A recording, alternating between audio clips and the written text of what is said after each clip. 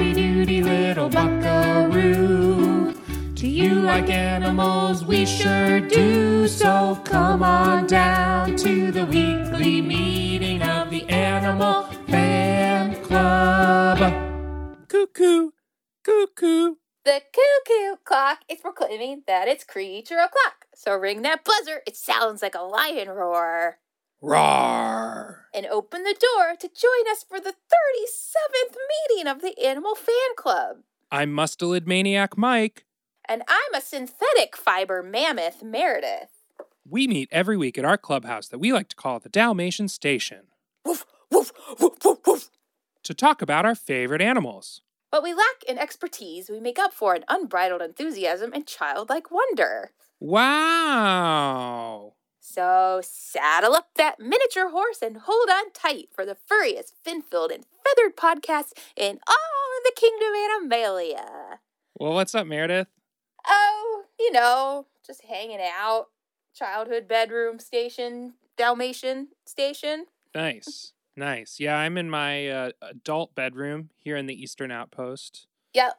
My usual spot lately. With your backdrop of pants. Yeah, the pants art. I got tired of dealing with all of my shorts just on the floor, so I got these little hooks, and now my shorts are up on the wall. Because, like I said, it's an adult bedroom. And I think actually the camo and like the earth tones that you've got going on back there are actually like, it's almost a safari scene. Thanks. That's what I was going for. I repositioned the camera for this episode just for you, Meredith. And you know what? I did notice. I figured you would. It's perfect. So how was your week in animals? Well, my week in animals took an interesting turn. Oh. Friend of the podcast, Paul, our music friend who's a composer and an educator. Yes. He's very into this music right now called Vaporwave. Do you know about Vaporwave, Meredith? I've heard of it. Please. It's a genre that plays to nostalgia. It's essentially slowed down R&B beats sort of vibe. And there's sub-genres within it. One of them is called Mallsoft. Okay.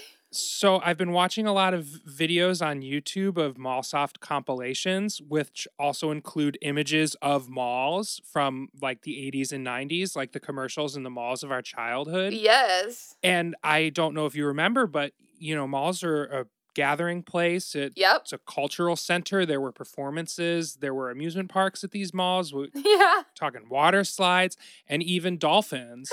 And so I guess on my Mallsoft journey, I just was not expecting Cetacean Nation to show up. You know what I mean? Yeah. Man, I did not go to any malls like that growing up, but I know of them, like Mall of America fame. It's like an amusement park that's also a retail metropolis, really. Yeah, exactly. Like the Mall of America as tourist destination. Right. Between that and Supermarket Sweep being on Hulu. Yeah. I have to tell you, I'm spending a lot of time thinking about consumerism as the culture of America and as the predominant export of American society and culture specifically, I guess. Yes. And if I can make an odd segue from Supermarket Sweep to something I learned like literally 20 minutes ago. So there are these things called sewing hams. It just looks like a loaf of something, but what you use it for is to like iron curved surfaces, like when you're sewing, say, a mask for your face. And you have to press down some seams. You have to like lay it over this thing called a sewing ham. My mom's like, oh, just go use the ham downstairs. I was like, come again? You're like the sliced Pepperidge Farm, pre-sliced Pepperidge Farm ham? I mean, are we talking like a Black Forest? Is this like a Wildflower Honey Baked? No, a sewing ham. It's like, oh, okay. And hey, it turns out it does work wonders when you're trying to iron down a curved surface. Who knew? Well, apparently your mom. When it comes to sewing, she's got the know-how. Yeah, we do have to have your mom and my mom talk about sewing. We still haven't done that. I know, one of these days. Uh-huh. One of these days it'll happen. Oh, Meredith, there was another creature in my Mallsoft YouTube journey, and it was a cat, and it was wearing a necklace, and it was like in an advertisement for a jeweler, a fancy cat wearing a fancy necklace. Uh-huh. So that was pretty fun, too. And then I haven't pet a dog in a very, very long time now, Mm-hmm. but I thought about dogs, and Paul, again, aforementioned Paul, his dog Tyson showed up on a Zoom call, and Yes. Tyson is a dog gentleman that we both know. Yes. Distinguished dog gentleman Tyson. And that was kind of nice. It's always nice seeing him. I don't think that he, realizes who we are. I think there's no smell in Zoom, Right. Smell is everything. It is. But yeah, I mean, that's kind of like my whole week in animals right there. That sounds so fun. I want to check out some Vaporwave Mall Soft jams. Yeah, I recommend Saint Pepsi. Okay. That's cute. Yeah, I went on a little nature walk last night and saw quite an abundance of representation of ungulate squad. So a lot of deer trampling around. I saw 2 herons fly by quite beautifully. And then I also saw a little cicada kind of crawling out of some bushes, just crawling right at me. He was pretty cute. That is cute. Yeah. Meredith, have we talked about cicadas? Well, we might soon. Oh, well, then I'll save all my cicada fun facts and just kind of wait patiently for the future, I guess. Yeah, well, I mean, that future can be now. I mean, let's kick it off with the old taxonomy cheer. All right, let's do it. Ready? Okay. Taxana you. Taxana we. Taxana who. Taxonomy. Kingdom. Animalia. That should come as no surprise. Phylum. Arthropoda. Internal skeletons are for chumps. Class. Insecta. Everyone knows that means 6-legged. Order. Hemiptera. Only true bugs allowed. Family. Cicada sing loud, our eyes bulge and we're proud. Genus. Magicicada. Actually, we are pretty magical. Species. Magicicada septim decim. The broods are large, the numbers are prime. It's a 17-year cicada. Meredith, I don't mean to jump the gun here, but I am very excited to hear any of the information that you have about Brood 9, which is this year's brood, because I'm a cicada fan. I'm a cicada head. Me too, it turns out. Okay, so the inspo, as I alluded to, the inspo for this was on my walk. There's this little cicada. He was like all muddy, and he was just kind of like walking towards me. Like, like when an animal like expectantly like walks towards you to say hi. It was kind of like that. I even got a video of it, so stay tuned for that. Obviously, the kind of cicada that I saw yesterday would not be the cicadas that I want to talk about now. So the cicada I saw yesterday was what would most likely be what's called an annual cicada. I guess one that just has an annual life cycle, as opposed to the 17-year cicadas, which have, believe it or not, 17-year life cycles. Whoa. And they're so fascinating. And I think this love of them, maybe this was the same for you, came about because Brood 10, which is the Cincinnati area, kind of up into Indiana and some of parts of northern Kentucky. Brood 10 appeared when I think it was like 91, when I was like 5. And I thought the whole thing was hilarious. Like, there's pictures of me just like hanging out with them in my hair, like just stuck on my shirt. And then again in 2004, when I was a senior in high school, they came back. And it was, again, I found the whole incident to be very hilarious because just the sheer number of them is like mind-boggling. Yeah, there's a lot. Yes. Like 1 million per square mile, I think, is or maybe even acre. I think it was per square acre, which is crazy. Yeah, I don't have that fact at the top of my cicada brain. Right. So actually, I thought this was kind of a good piggyback on last week's talk with the stink bug, because up through the order, we've got essentially the same stuff going on. So obviously insects, they're hexapods, 6-legged, duh. Order Hemiptera, which is referring to the true bugs, right? With their sucking mouth parts. Right. Also, the cicadas, they've got some sucking mouth parts. Uh-huh. And then when we get to family, we're like straight up in the Cicadidae family. So we are there. So around the world, there's like, I think something like 30,000 species in terms of the ones we're talking about with these 17-year cicadas that encompasses, I think, like 7 different species. We've got family Cicadidae. When we get down to genus, we go into the Magicicadas. That's what they're called, Magicicadas. It's like they're magical. And majestic. And majestic. So that's when we get into Magicicadas, that's referring to what is also known as the periodical cicadas.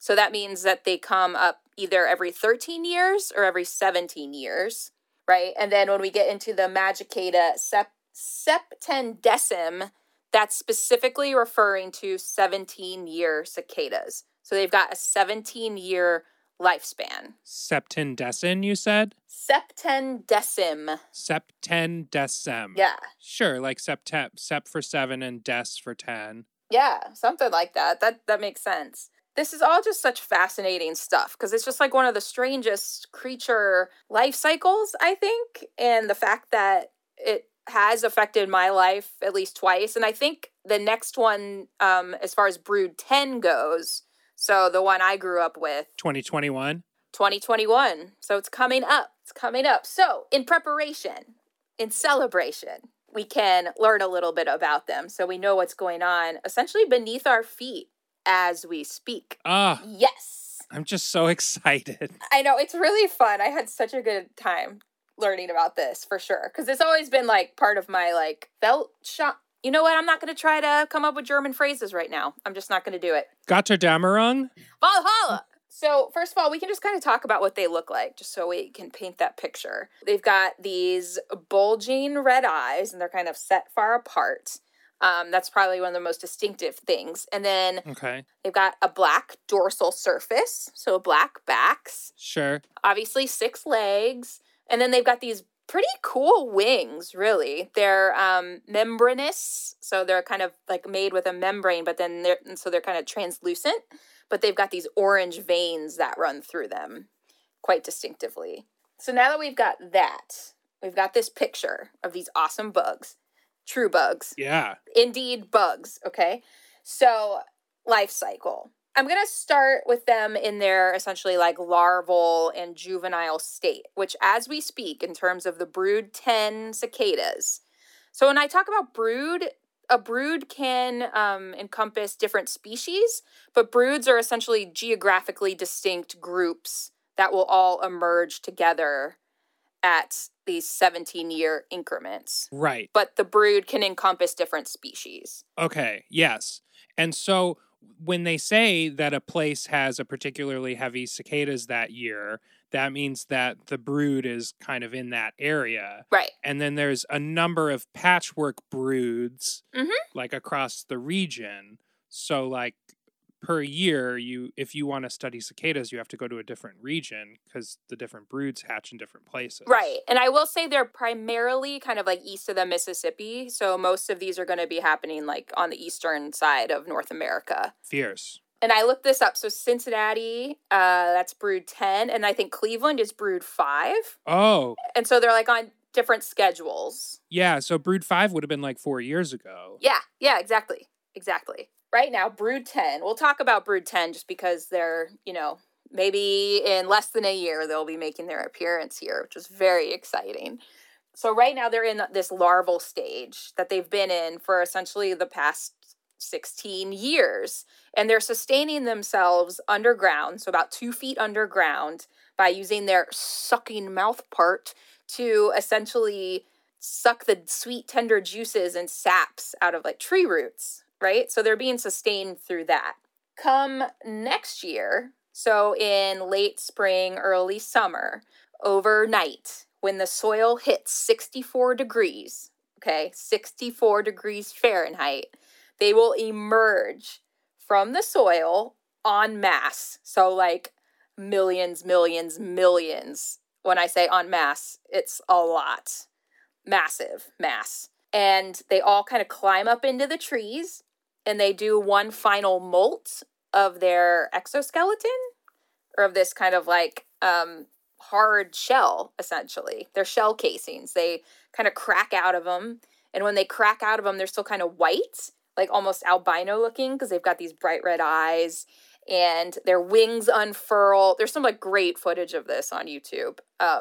Their wings unfurl, and then so essentially over the next few days, they kind of hang out on this tree and their bodies will harden and darken to the point where they're ready to fly, spread their cicada wings and fly, at which point their sole purpose is just to get it on. It's just, I'm reminded of our Mormon fuck bugs, aka the Big Dipper firefly, Yes. where they would be larvae for, in that case, it was like a season. Right. And then they would emerge from the ground as the lightning bugs, which is the form that we recognize. But they were only on this planet in that form for a brief period of time. And the only thing that they were doing is flashing their lanterns so that, you know, they can make more Right. little baby fireflies, you know, and pass on the Lucibophagan energy or whatever it was. Yeah. Lucibophagians. Yes. Oh, great recall on that. Thanks. That's really a great analog to this. So whereas the lightning bugs kind of light their lanterns as a signal that they're, you know, ready to do some work, the male cicadas will essentially kind of gather in, guess what it's called? The group that they gather in to sing their song. I can't even begin to imagine. A joyful noise? It's a chorus. A chorus of cicadas? That's the term of venery? I don't know. See, I was actually wondering that. I don't know if it's technically the term of venery, but I know when the males gather in these groups and just kind of start singing the song of their people, they're in this chorus, this like congregation chorus meant to attract females. And this might beg the question, how do they make the sound? And essentially, this is kind of a fun music term. They've got these membranes on their abdomens called tymbals, similar to timpani. Sure. But tymbals, the term it said was like a buckling and an unbuckling, so probably like a contraction and release of this membrane, and it makes this crazy like wee-oo, wee-oo sound. And it's supposed to kind of sound like they're saying the word pharaoh. So sometimes these cicadas will be referred to as pharaoh cicadas. I heard it more as a wee woo than pharaoh, but whatever. Right. Sure. No, I'm with you. I'm on team wee woo and not on team pharaoh. It's like that just seems like a bit of a reach. And so what happens then is some lady cicadas might be flying by, and the way that they signal that they're into it is that they will essentially really fast, like slap their little wings together in kind of like a clicking sound. And then the men hear that sound and go over to them. And then they kind of do this like butt to butt formation. And then that's when the magic happens. That's so romantic. Isn't it? And actually, there's a wonderful David Attenborough video of him hanging out with cicadas. And he's like behind this male and he's like snapping his fingers and like essentially leading the cicada like all over. Like the cicada will follow the sound of the snap because that is like their sole purpose in life, to the point where like he's like snapping his fingers and the cicada like comes up and lands on his ear. And Attenborough's like, oh gosh, you're so loud. You're so loud. He's like trying to snap him away from his head. It's really funny. That's very funny. Meredith, I want to do a quick recap on life cycle. Sure. So the eggs are laid, and then how long are they eggs? I kind of started at the juvenile point of when they emerge. Yeah. I'm wondering if they're larvae in the ground for 17 years. No, I'll tell you why. So after the eggs are actually laid while the cicadas are still in existence, because they last about like 4 to 6 weeks. Right. Once they emerge. So in that time, what the mommy cicada will do is she'll actually kind of find some young growth on branches and essentially cut into it, kind of dig out kind of like a mini trench, and will lay her eggs in there. And then after, I guess, 6 to 10 weeks, those eggs will hatch and then fall down, like the hatchlings go down and burrow into the ground, and thus begins that 17-year cycle. So they're not eggs in the ground. Oh. They're very young larvae that actually themselves will burrow into the ground to wait 17 long years. Okay, so they're in the larval stage for the 17 years. Yeah, and it goes through different stages. I think you could even say like larval through juvenile. So they're juveniles when they emerge, essentially, and then kind of turn into adults once they're attached to the trees and break out of their skins. Ugh, I just love this so much. It's so cool. And what I always used to love when I was little was just like, often you could find, and this might have been the annual cicadas as well, but you'd often find their shells like all stuck to the trees. Or after one of these big emergences, there would just be piles of them everywhere. It's really kind of gross, but in like the best way possible. Like in the like popping a zit is gross, but it's so fun. For sure. But this is where, okay, the next stuff I'm going to talk about is where I think this is so fascinating and another reminder of just like how amazing the life on this planet is, and how smart it is. So this idea of kind of coming out en masse at these weird incremental times is called a predator satiation survival strategy. So what that's referring to is that they come out in such massive, massive numbers that predators are essentially able to like eat their fill. So in one of these nature videos, you see like skunks, squirrels, different birds, fish, turtles, like all like mowing down on some cicadas because they're just everywhere and they're so abundant. And so the predators can essentially eat as much as they want and it won't even make a slight dent in the population. And thus, like the next generation of cicadas won't be in any way harmed because each female cicada can lay like hundreds of eggs at a time. Lady Cada. Lady Cada. Oh, that's a great name. Lady Cada. This is where it gets nuts. So why the prime numbered years? Why 13-year cicadas or why 17-year cicadas like we have been talking about? Let me see if I can explain this well. All animals, prey and predators, they move in essentially cycles. Their populations will go up and down based on competition, resources.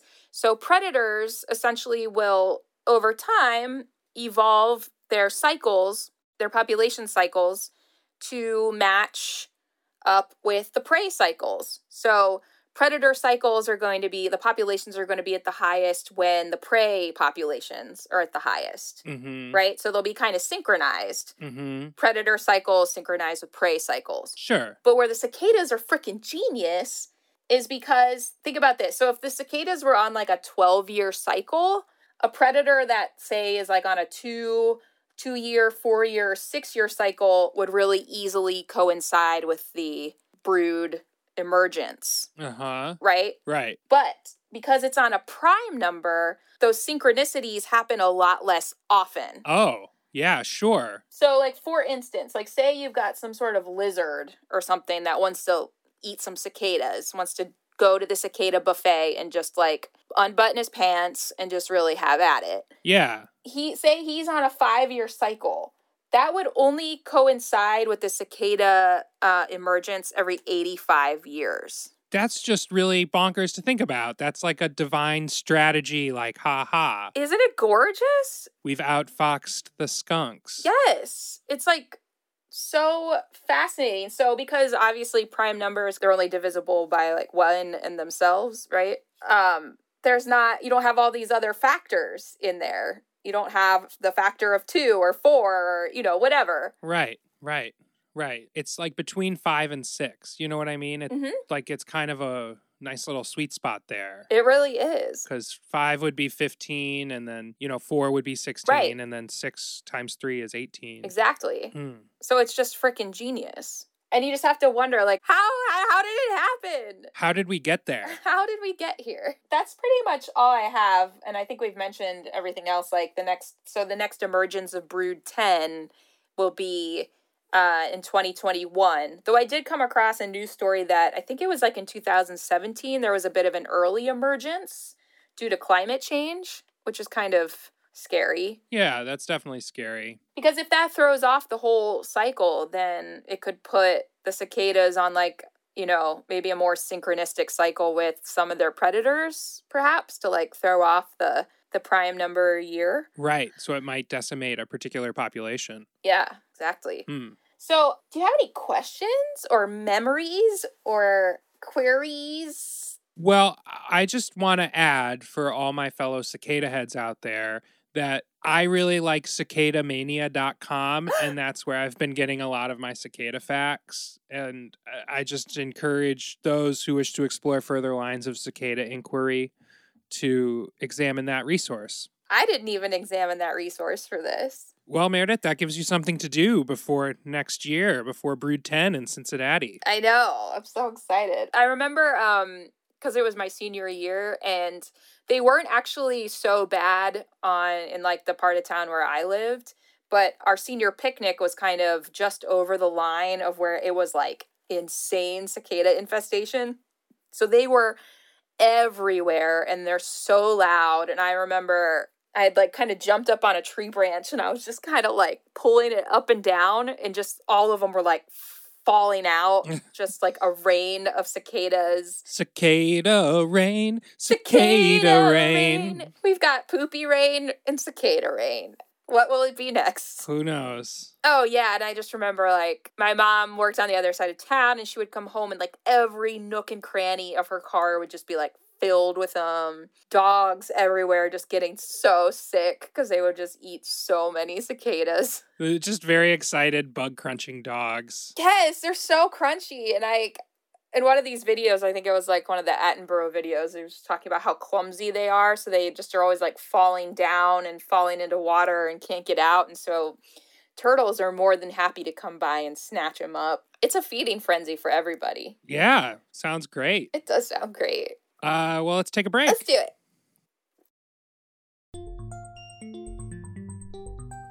Behold, the noble warthog, trotting her way over to the stream for a drink, where Mother Nature has so dutifully equipped her with 2 sets of horns and 2 sets of warts. Alas, she has left her snout too short to reach the water below, so she must adapt by dropping to her wrists, essentially bowing before the life-sustaining resource. Luckily, her wrists are naturally padded for this purpose. Whoa! Hold on, old man. You got it all wrong. This warthog is way cooler than you give her credit for. Just check out her gnarly new brand clubby rad wrist wraps for warthogs. She wants to kneel down and drink comfortably without sacrificing an opportunity to show off her sassy Suade style. You see, Pauline here has opted for a snazzy giraffe print to protect her wrists while she drinks. Oh, and over there you'll see her brother, Todd, has chosen a sweet neon green set with matching horn covers. Give it the times, dude. Today's young warthogs aren't going to settle for anything less than the hippest and hog duds. That's why the coolest creatures on the savannah won't be caught dead kneeling without brand clubbies rad wrist wraps for warthogs. Free verse, Couplet, stanza, haiku, here are some animal, poem for you. Cool. This poem is entitled Suburban Deer. The plight of the suburban deer seems to be one of tiptoeing, even-toed, in the time-honored fashion, across manicured lawns, thinking to oneself, someone great must live here, for they keep the earth around them so very full of the most delicious things to eat. I see hostas and hydrangeas. Oh, and is that a daylily I smell? But oh dear, suburban deer, your plight is actually one of doe-footed fleeting across driveways, dodging doe-bellied dads who scream at their t-ball players for fouling out, or moms with spark-plug, hairstyled hairdos, taking the name of the noble Bronco in vain as she barrels you down with her white Ford, of the same name. She laughs to herself. Sorry, Bambi. Another name taken in vain. All so she can get to Walmart fast enough to hunt down a minimum wage worker who too stands frozen in her path down aisle 18 with a deer in headlights look.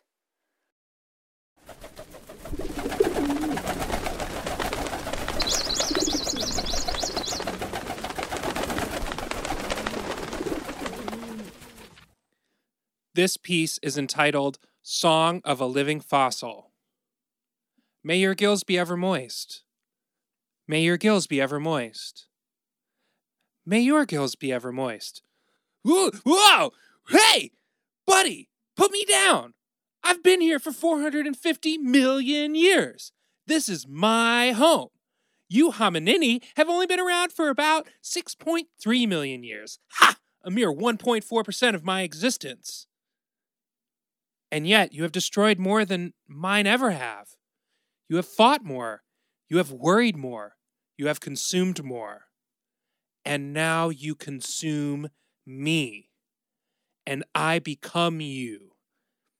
As through your veins pumps the red-hot fire blood, reminiscent of the warmer days of the Triassic, the origin of you mammals. Now so will my copper-rich blue blood, carrying with it the secrets of the Ordovician, the Silurian, the Devonian, the Carboniferous, and the Permian era. Here's the first secret. You should season your food.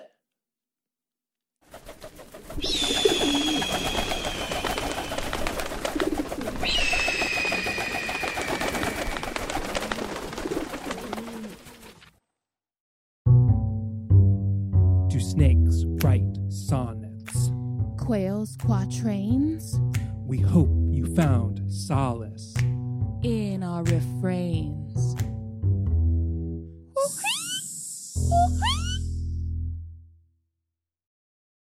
Taxana you. Taxana we. Taxana who? Taxonomy! Kingdom. And Amelia, this show isn't about dirt. Phylum. Arthropoda, arachnids, myriapods, insects, crustaceans. Class. Chelicerata, it's a subdivision. Order. Xyphosura, they're related to arachnids. Family. Lemulidae, they're marine and brackish. Genus. Lemulus, only one extant species. Species. Polyphemus, the Atlantic horseshoe crab. Calm down, farriers. This arthropod isn't for you. Farriers. That's right, Meredith. It's not a horseshoe. It's also not a crab, because it is not a crustacean. What? I don't know that I knew that. It's more closely related to spiders, arachnids, and scorpions than it is to crabs. Wow. Okay. I am on the edge of my seat.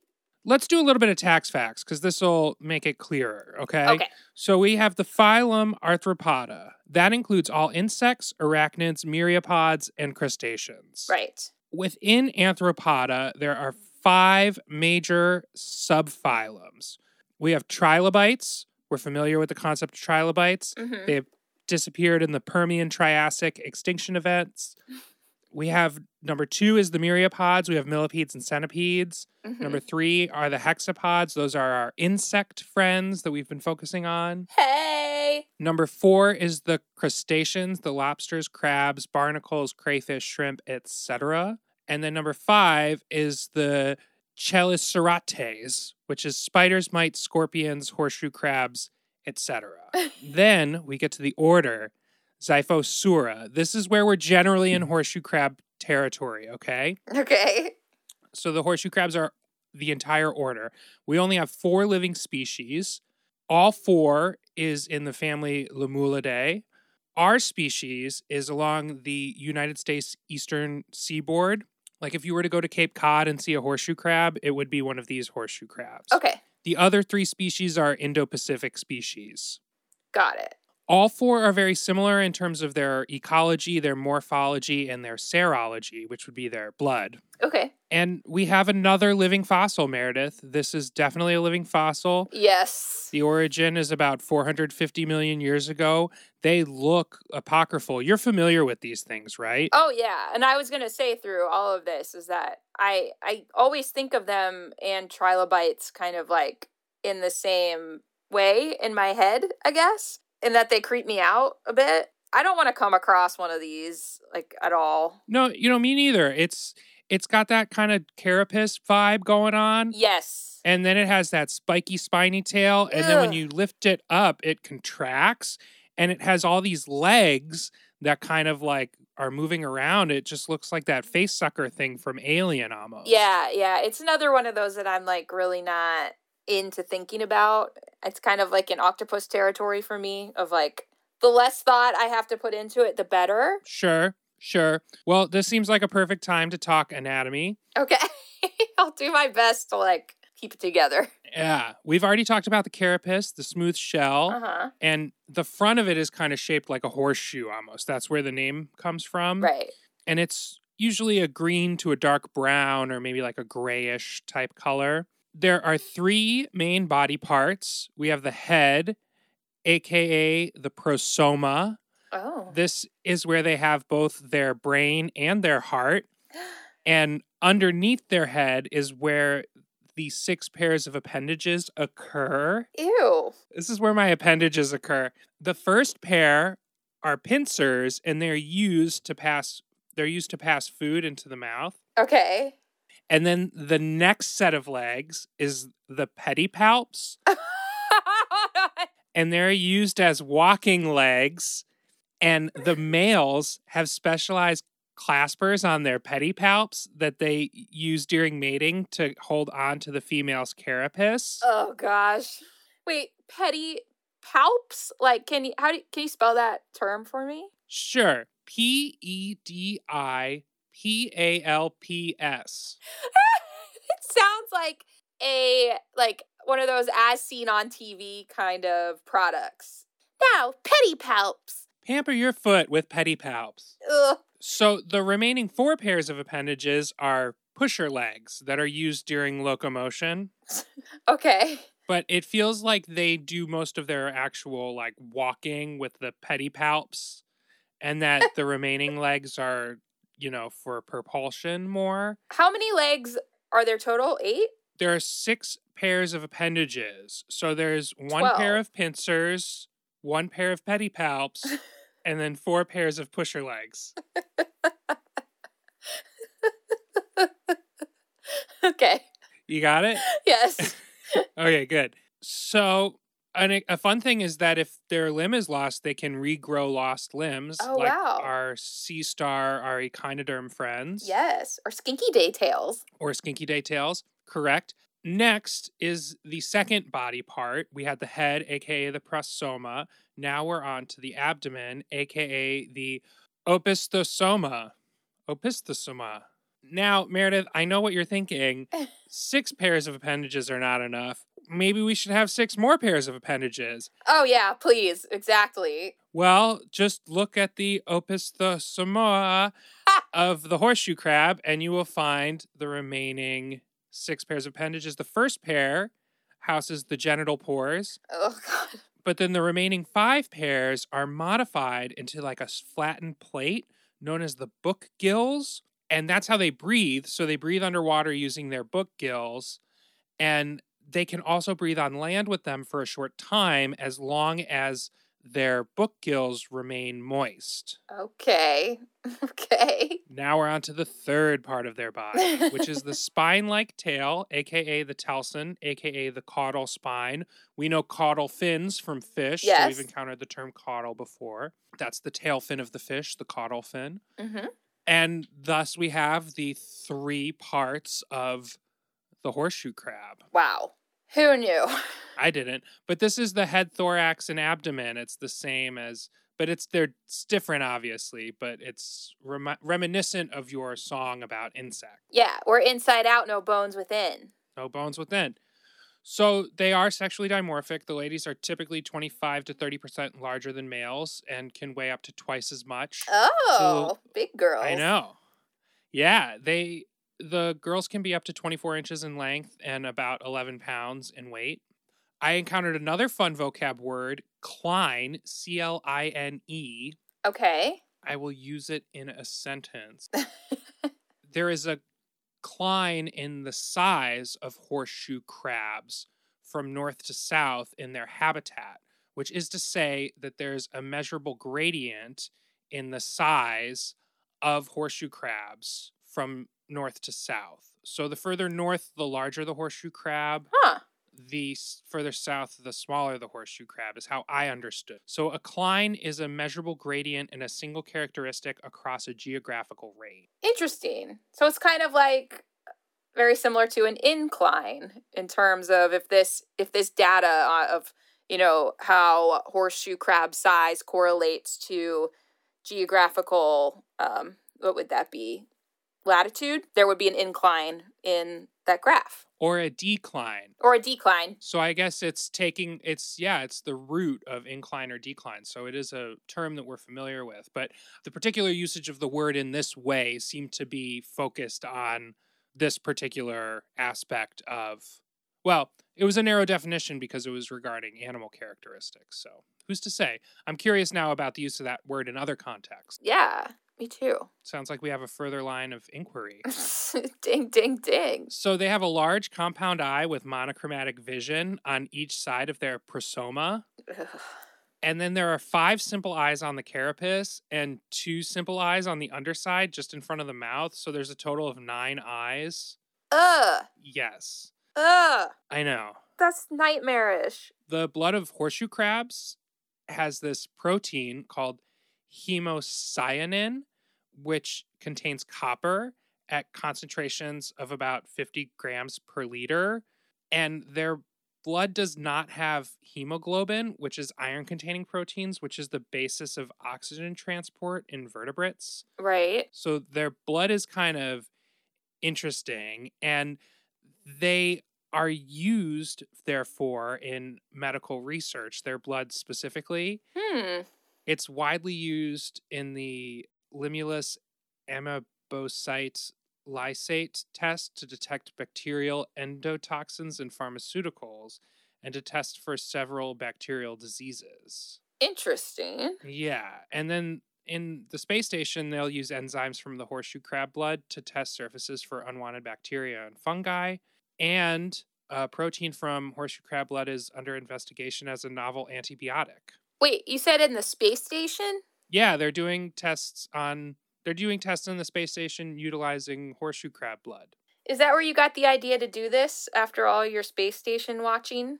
No, you want to know where I got the idea to do this is I was just thinking about nice summertime experiences, and I was remembering when I did summer stock theater back out on Cape Cod. Yes. You know, when I was in college. And I remember we went down to the beach one day and there was a horseshoe crab, and like the director of the theater picked the thing up and it was like, ugh. Ugh. So I was thinking about it. Ugh. And so I, started watching YouTube videos about the horseshoe crab as I was doing this and saw a few things that were really fun and exciting. But I also saw a video of this guy who went out to hunt for blue crabs because he was going to make them into a recipe. It was like a confessional YouTube kind of thing. Yeah. But he didn't catch any blue crabs, but he did catch a horseshoe crab.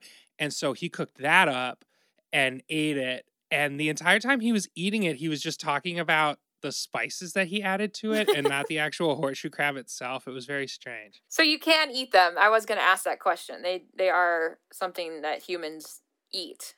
Yeah, for sure. For sure. Okay. For sure. I feel like your next question is what about their romantic life? Obviously. So when, the time is right and it's a good season for breeding, they'll migrate to shallow coastal waters. Okay. Several males will try to surround the female and fertilize together. So females are easy to spot and count because they're larger than the males. Right. And so you'll see a female carapace and then there'll be 3 to 5 smaller dudes kind of, going for it. The female will lay the eggs and the male kind of gets up behind her and he has a special curvature thing in his shell so that's easier to more or less mount. Yeah. And as the lady lays the eggs, the male fertilizes the eggs as they're laid. Okay. And the lady has dug a hole in the sand and she'll be laying between 60,000 to 120,000 eggs. Whoa. In batches of a few thousand at a time. Oh, gross. Okay. Yeah, I know. But Meredith, I have to say, quick shout out to the Anura Squad, our frogs and toads. Yes. Because this sounds and looks similar to Amplexus pose. That's exactly what I was thinking. Where the male is on top of the female is larger, the male is smaller, the male is on top of the female, and the female is laying eggs. And as she is laying the eggs, the male is fertilizing them. Yeah. It's a very similar process. That's sexy amplexy. Sexy and plexy. The eggs will take about 2 to 6 weeks to hatch, I think. That information was for a different species, but it did say that the morphology and ecology and serology was similar, so I presume it's about 2 weeks for this species. Okay. And then the larva will molt 6 times during their first year, and then after that, annually for the first 3 or 4 years as they grow larger. Yeah. So similar to our cicada friends. Exactly, similar to the cicada friends in terms of molting. Yeah. Yeah, that's like pretty much what I got. I mean, do you have any questions or any things that I can answer or cast light upon? By all means. So before they come to like the shallow tidal waters for mating, like are they swimming around? Do they crawl on the bottom of the sea? Like where do they hang out in non-sexy and plexy times? That's a great question. I don't actually know the specific answer to that, but they're bottom dwellers. They're not swimmers. They don't have Okay. like a facility to swim. Their propulsion's all based on crawling upon the floor. Got it. Okay. And that carapace is to protect them. That's the kind of danger of the creature is, I think that's why they've lasted so long, is because they have that heavy shield of armor and then all the sensitive bits are on their appendages underneath, you know? Right. Totally. And what do they eat? They're like grazers, Okay. I think. They eat what they find, Okay. you know? Bottom feeders. Yeah, bottom feeders generally. They just kind of, munch on whatever they like. I don't know. They're iconic. They're fun. They are iconic. They're definitely kind of a lot. They have, uses like baiting fish bait. Oh, okay. Oh, shorebirds love eating their eggs. That's another thing that's fun. Those shorebirds, they love that stuff. They do the same thing to turtles. Little turtle eggs. Yeah.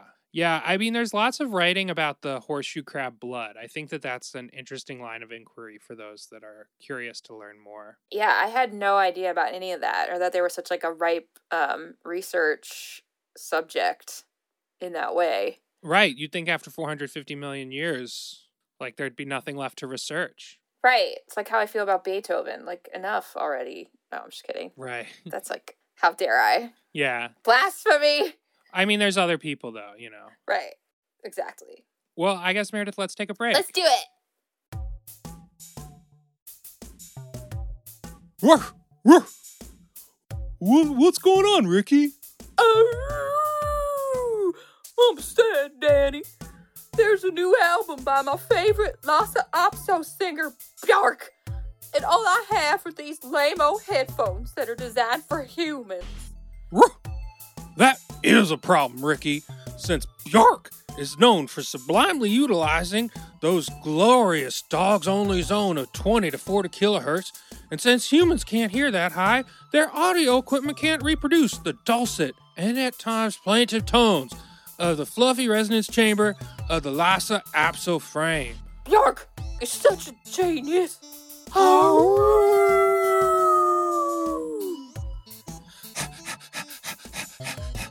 Well, at any rate, head on down to Brand Clubby's new retail concept, Animalia Audio, a mobile pop-up traveling through a variety of habitats. Wait, a traveling audio store for all animals? You heard right, serving the specific needs of all species, from elephants, who can hear all the way down to 16 hertz, to bats, who can hear all the way up to 110 kilohertz. Well, what about beluga whales?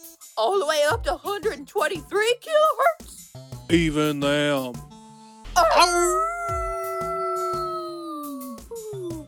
How can I find the schedule of the pop-up? Log into Brand Clubby's retail web portal for the latest updates. As always, you can order online, but the best products have been reserved as traveling pop-up exclusives. Use code AROO15 to save 15% at checkout.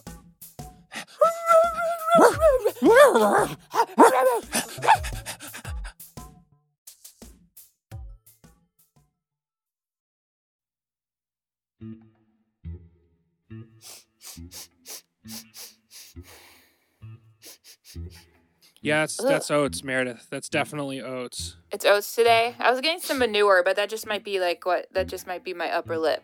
Yeah, it's probably your upper lip. Okay, so regardless, we're in the feedback. Yeah, we're in the feedback.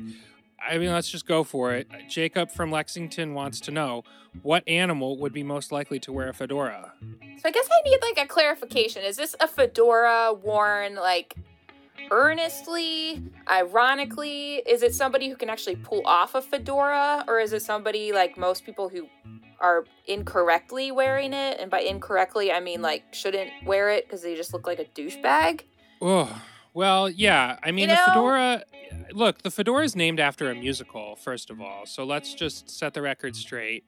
It is? I didn't know that. The name of the fedora comes from the title of an 1882 play. Okay. The hat appeared in the play. It was a center-creased, soft-brimmed hat, and it was fashionable for women, and the women's rights movement adopted it as a symbol.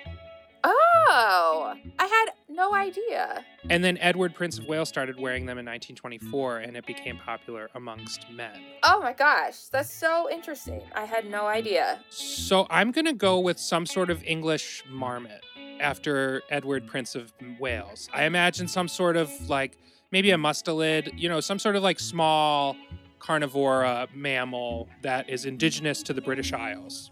Okay. So maybe some sort of like minx or something. I don't know. Are minks in the British Isles? Who knows? Perhaps, but I'm willing to say that a mink would wear a fedora. A mink, not a minx. I'm losing it. A mink. That's what it is. You're thinking about lynx. You're combining minks and lynx. Yeah, sort of that's hybrid. Exactly it. So my first thought was kind of like a snake. Oh, yeah. Because they just seem so like, I feel like a snake could pull it off. It's not like some 7th grade saxophone player who decides he's going to be like a jazz cat wearing it. That is my favorite character in Pen 15 is the middle school saxophone player who wears the fedora. Brendan. Yeah.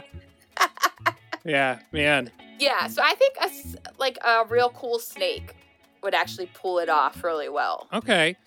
So, I mean, I don't disagree with you. I think I'm willing to switch sides and agree and just say a snake. Okay. So that we're united. And we need unity right now. So, yeah. Ding, ding, ding. Ding, ding, ding. Yeah, fish position snake. Ding. Ding.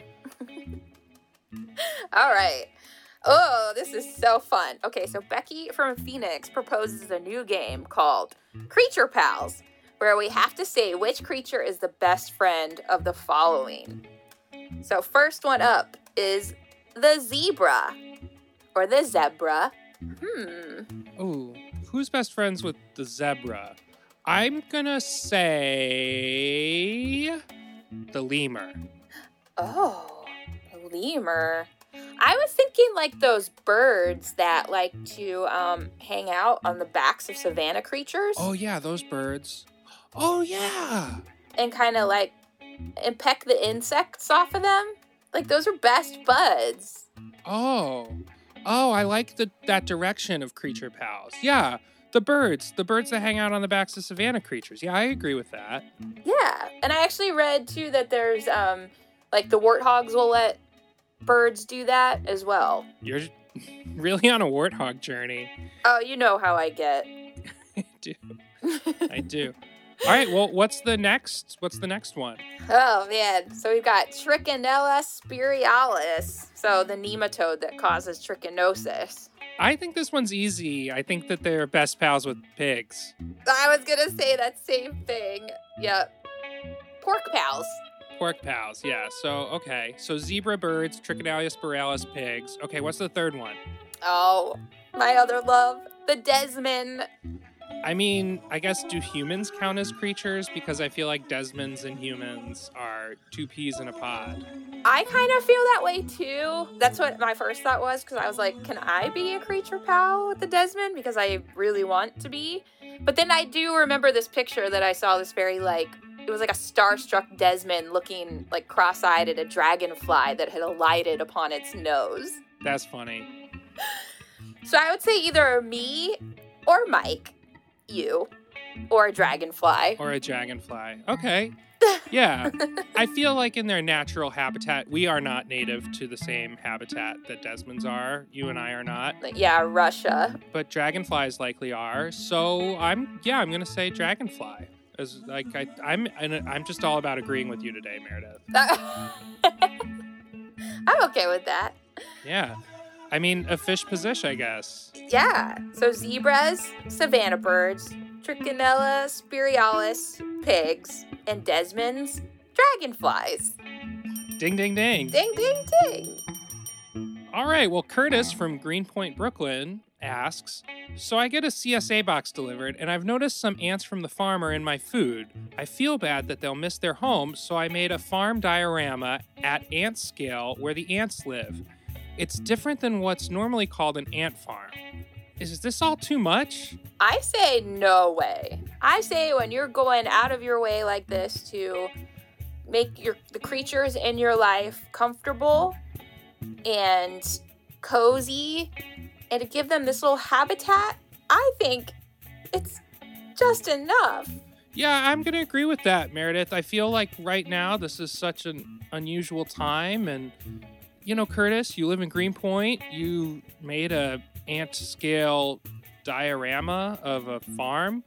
You sound pretty crafty. You sound artistic. I feel like a lot of people like that aren't really that occupied with work as much as they have been previously, you know? Mm-hmm. So I think this sounds like a really constructive use of your time that adds joy to the world and provides these displaced ants a safe space to be in your home where they can feel like they're still at their home. Yeah. Oh, it's like the best of both worlds. Yeah. So the fish position, that's not too much. It sounds like the right amount. Yeah. We applaud you, Curtis. This is great. Ding, ding, ding.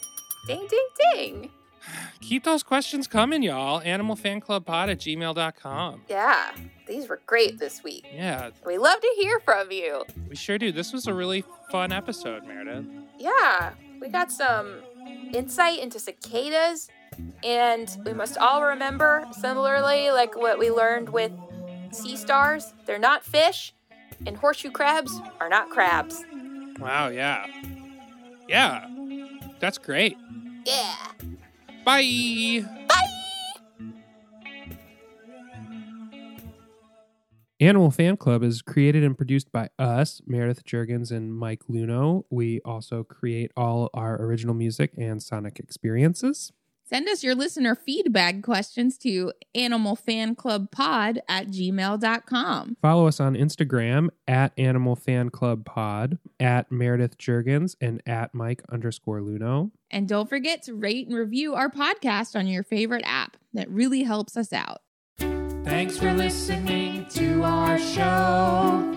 We hope it makes your heart and spirit glow. We'll be here next week for another meeting of the Animal Fan Club.